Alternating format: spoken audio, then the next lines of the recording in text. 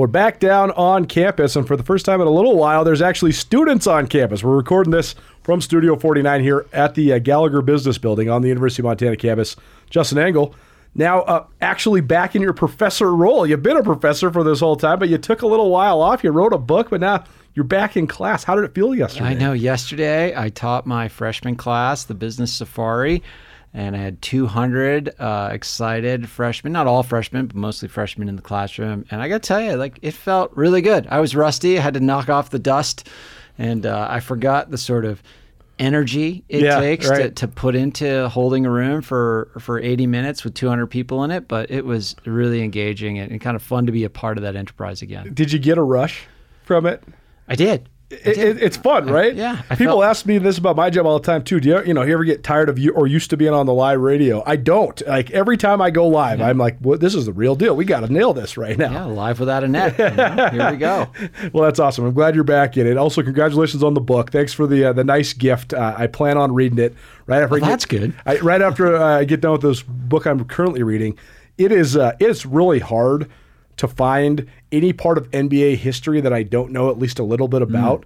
I found a book where they have. It's called Blackball, and it's all about the pre-ABA NBA merger, the cases of Connie Hawkins, who was basically blackballed from the NBA because of an alleged gambling ring that he was in college, but then the subsequent court case that got him reinstated. There's also the curious case of a couple different players, including Oscar Robinson. I had no idea. Oscar Robinson sued the NBA. He was the head of the Players Association, and they sued the NBA to basically create free agency. Wow. And then there's the whole case of Kareem Abdul-Jabbar and just him being this pivotal face and perhaps the most famous black athlete in America at the time when the merger happened, and all the things that go into that. What a fascinating book. Thanks to Rajim Seabrook for giving it to me. I have learned so much. I read 3/4 of it just on my flight this weekend. Fantastic. So, certainly a good one. But Justin Engel's book is finally out, so you can go pick that up.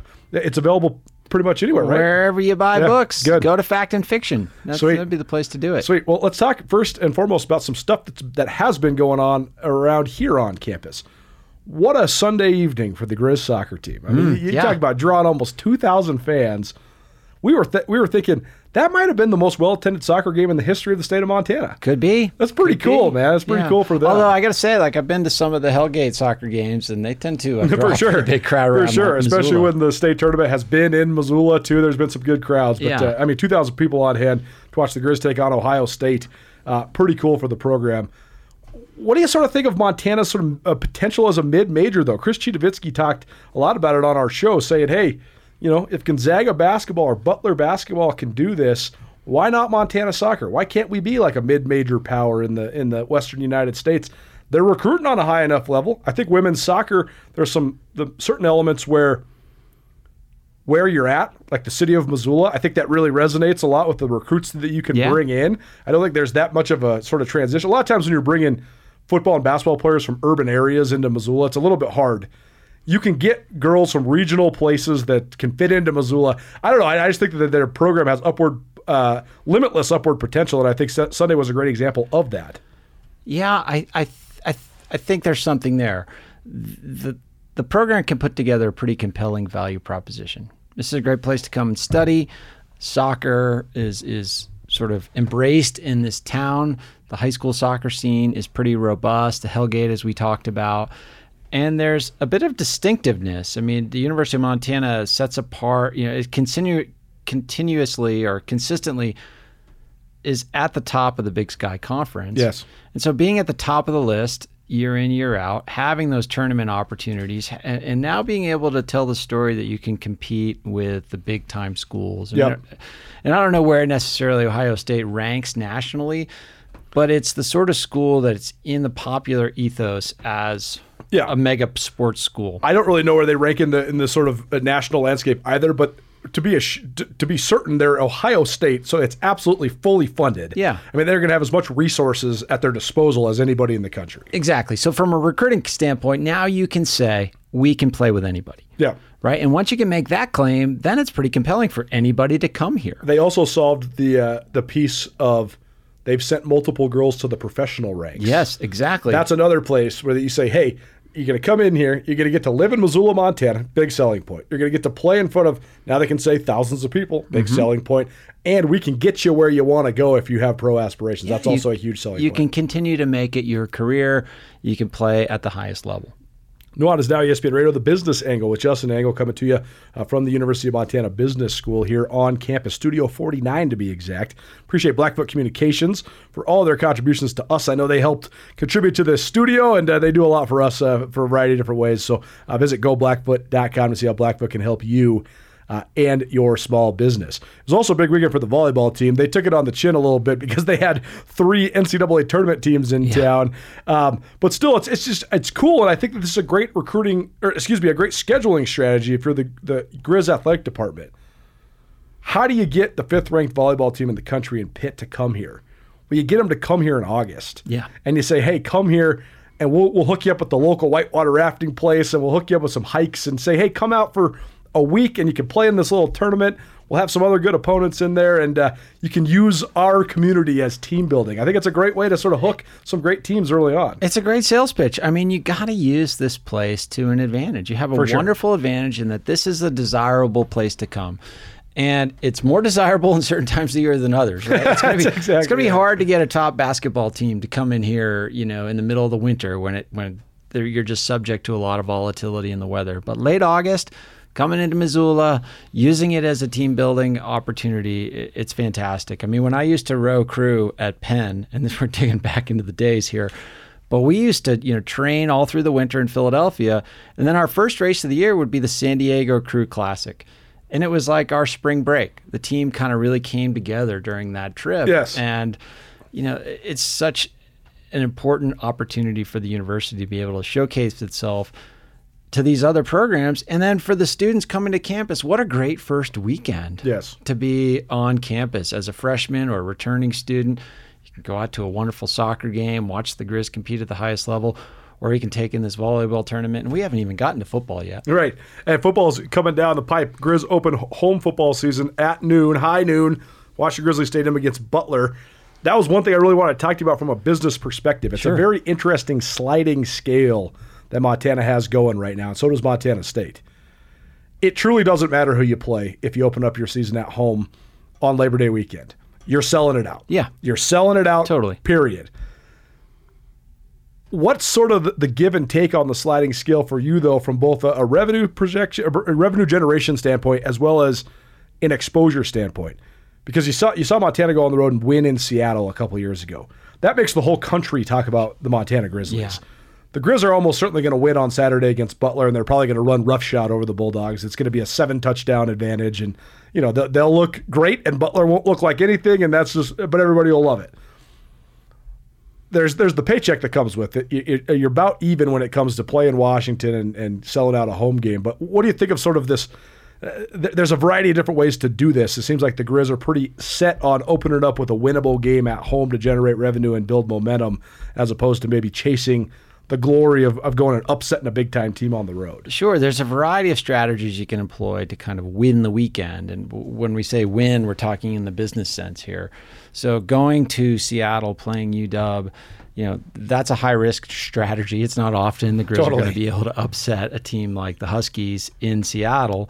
But going there paid huge dividends, not only in terms of the notoriety and the recruiting benefits that generates, but also we have such a strong alumni base in Seattle and Portland and all those areas that would go and pay attention to that game. So getting alums fired up, donors, et cetera, pays huge dividends to the school. So that should be considered as a sort of revenue stream in this game. If you're short of being able to bring in a national caliber team into your home stadium and generate national television, I mean, bringing in somebody like Butler and a winnable game, like that seems like the best alternative, right? To like the ESPN game we had 6 years ago. Yes, it's interesting because I do think that sometimes fans, especially really locked in fans, get a little frustrated with non-conference when there isn't like a premier opponent on there. You look at Montana State, they're hosting Utah Tech Saturday night, and then they're hosting Stetson in a couple weeks. but they have South Dakota State in between. Yeah. So the fan base can say, okay, well, we got a tune-up game and then we got a sort of relief game after we play the national champions, but we play the national champions. I do sort of get when Grizz fans get a little frustrated, like, Butler, Ferris State, which, by the way, two-time defending Division II national champs, so you can't really totally overlook Ferris State. You don't want to lose that one. And then you got, your first ever trip to St. George, Utah in between. I could see some people saying, this non-conference is a little bit frustrating here, but at the end of the day, these non-conference schedules are made first and foremost to balance the budget, right? To generate enough revenue to do what you need to do as an athletic department. Absolutely. And we've talked about this in this segment. I mean, the importance of filling that stadium to the University of Montana athletic program is we have a powerful revenue generator, powerful profit generator in that stadium. But roughly, you're producing about 1/4 of your athletic department budget off the 6 home football games that the University of Montana will play this year. It's a significant number. It's a sign of the power of that resource, but also the exposure that the athletic department has to that sort of lack of diversity in its revenue streams. Bobby Hauck was funny at his press conference. He was asked about the record-setting season ticket sales this year for the Grizz, which is certainly a testament to the fan base. I think it's also a testament to the fact that the Cat Grizz game's here, so people know, hey, I can buy season tickets for $250. I can sell my Cat Grizz tickets for $250. So sort of a linear connection. But like he said, I really appreciate all the people that dove in for season tickets. But also, we sell out that stadium pretty much every time we play in it. So it is the expectation at Montana. And it's sort of a similar parallel to the NFL. I don't know really how that ever would fail. I mean, the Grizz have had unbelievable success in the past. They've also had sort of up and down success the last 10 years. Mm-hmm. It hasn't impacted their attendance whatsoever. Yeah, I mean, it's kind of similar to what we talk about with the NFL and football in general. What sort of shocks can a system like this endure? If there's an external shock, like a scandal we had years ago, is there declining performance? Is there, introduction of some professional sporting franchise in Montana, which I doubt would ever happen. Right. But the question is, like, what can it endure? And it seems to be able to endure an awful lot. At the same time, one of the risks that creates is that you start to depend on filling that stadium. And you start to depend on a couple home playoff games, and businesses and departments make their budgets around those sorts of things. So even though it is considered like a cash cow in many ways, if you build ancillary systems dependent on the revenue that cash cow generates, you're still on the margin subject to disruption if you're not filling it to the brim every time. You just perfectly described what is going to be a huge obstacle for Division I athletics in America, because the entire institution there's 32 Division I sports that are offered. Football, they're doing their own thing now. Mm-hmm. The other 30 depend on men's basketball and the tournament to then host their championships. Yeah. If that ever gets, like you're saying, if you're dependent on and then it goes away, it's going to be a huge issue for all the rest of the sports. Absolutely. And some sports, have other sources of revenue. Some sports are funded by a ton of alumni donations and that sort of philanthropic support. So there are other ways that you can support an athletic program. But yeah, that kind of exposure to if you build your whole system around a dependence on the revenue generating sports, then you sort of have to rise and fall with the ability of those programs to generate revenue. Justin Angle, the Business Angle, coming to you from Studio 49 here on the University of Montana campus. It's proudly presented by Blackfoot Communications. Good stuff. I loved all this on-campus stuff because it is fun. You can feel the energy down here, even just parking and walking through. The last couple times I've come here, there's nobody here. Yeah, and now, hey, how you doing? There's a million people around here. It's fun to feel it come to life. It's certainly fun to feel it come to life. There are a couple things we didn't get to last time, that just quick hitters for you. Mm-hmm. Usually, July and early August for us, we talk a ton about the NBA and all the movements, free agents and trades and all that. There was some stuff with James Harden, will he leave, will he stay, whatever. There was some stuff with Damian Lillard, is he going to get traded? But mostly it was as calm of an NBA offseason as ever. We talked about this a lot with Adam Silver and how he's put this high priority on parity in the league, which is the abject opposite of what David Stern wanted in the NBA.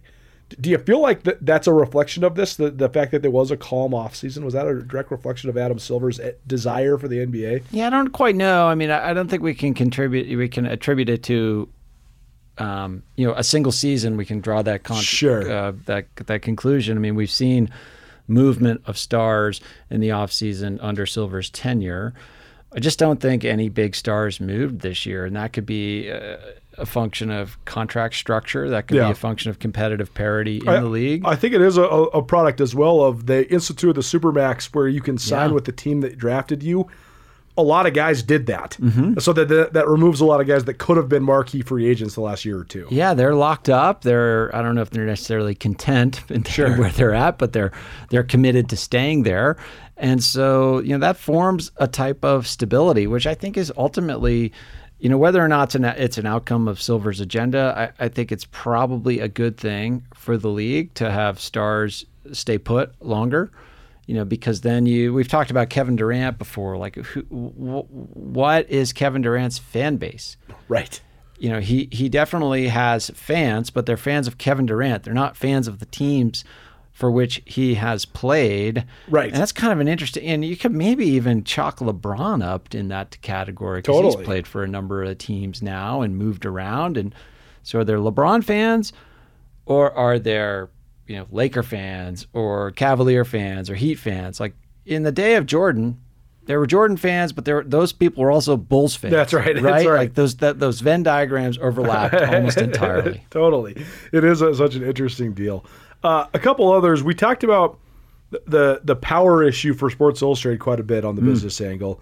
And one of the people that they highlighted was Naomi Osaka. And she's so famous and marketable for a variety of different reasons. But I do think there's a reemergence now of a couple young ladies that could challenge her. Simone Biles is back doing her thing and probably going to be the next big she's already a huge star, but if she replicates what she's done in the past at the next Olympics, take it to the stratosphere. She will be in amongst the top most marketable athletes in the world. The other one is Sha'Carri Richardson. She won the U.S. qualifier last week in the 100 meters. She blew a kiss to the sidelines. She's gone back and forth to running with her wigs and running without her wigs, and she's doing all these things to increase her image. She's such an interesting one to me, though, because she's got the swagger, she's got the performance, but she also has gotten dinged for failing drug tests a couple of times. Yeah. So what do you think of just her sort of marketability? I guess at what point do you think that corporate America will get over sort of her indiscretions? Because to me, in certain sectors, she is marketing gold. Yeah, I mean, I think it's all about what story can you tell, right? And we're sort of, our brains are conditioned to be able to easily process a few different story arcs, right? And one of the story arcs we are very accustomed to processing is the man falls in a hole story. Like the life is going along pretty good, then I fall into a hole, I hit rock bottom, and then I struggle, and then life is great. Right. That's like the hero's journey. And it's very easy for us to kind of put that structure, that narrative structure into our brains. And so if there's a story that can be told with Sha'Carri Richardson that fits into that, like if marketers can figure out how to do that, then I think there's tremendous upside. And there probably is a way to do that. I'm not familiar enough with her case to necessarily sketch that out. Sure. But if there is some like core adversity to overcome and then success after that adversity, then you're there. If it's just a series of just, random acts that you can't really tie together into a coherent story, then it just becomes this brash person who's self-promoting and failing drug tests and performing great and then is inconsistent. Sure. So it has to fit some narrative arc, I think, for that particular story to compel. To me, there's some parallels with the Angel Reese story, who's the young lady at LSU. And, she said, hey, you guys think I'm from the ghetto or whatever. I am proud to be where I'm from, and I'm proud to act the way I act. I'm proud to have the style. I think it scares some people. Sha'Carri Richardson, I mean, sometimes she wears the bright yellow wig. She's got the long nails. I mean, she's not taking any prisoners. When she winks at the camera, I think it's awesome. But I think some people are like, well, this is a very powerful black woman that is filled with charisma. And I think that scares people sometimes. I think there's definitely something there, right? A black woman being threatening to certain audiences that expect a certain level of decorum. We've seen this in professional sports time and time again. And so you have to applaud her for being who she is and being proud of that and being in your face with it. And at the same time, like, you can be all those things, but in sports, you also got to win. And right. She's winning. That's right. Right. And so to the extent that she does all this stuff and expresses her personality, if she's winning, people will get on board. Yeah, that's exactly right. And I think that, I think there's going to be a tipping point with all of this. And I hope it tips in the way that I hope that it tips, right? Like, to me, in a dream world, when Sha'Carri Richardson is threatening the national and world records in the 100 meters, and then she smashes it again, and she blows a kiss as she crosses the side. I mean, that should be a Nike commercial, Yeah. I mean, that should be, she should be getting an endorsement for that, because to me, it's as pure as competition can be. And if she's brash and whatever, so be it. That's just her. And I think that she has a lot of potential in that area. So I hope that they give her a chance. It's the Business Angle presented by Blackfoot Communications. Justin Angle joining us here on ESPN Radio. Anything else to add? I mean, I would add one caveat, not caveat, but just one thing to be wary of, right? Like, track and field has been subject to kind of all kinds of scandals with performance-enhancing drugs. And that's the irony here, right? She failed a drug test, but not for any of the drugs that are helping her cheat at her sport. Right. So a reality of some of the injustice here is that when you act in a way that can be threatening to power structures, you invite scrutiny, right? And in some ways, I'm with you. Like, I love the style. It's compelling. It's entertaining. It's motivational. But she's putting a target on her back. No, for sure. And that's not the way the world should operate. But in some instances, in certain places, that's the way the world does operate. And so that's something to pay attention to here. Thanks for being here, man. I know it's a busy week for you. I'm glad you're back in the classroom. It's fun. It's good to be here. Thanks. Business Angle presented by Blackfoot Communications. Visit goblackfoot.com.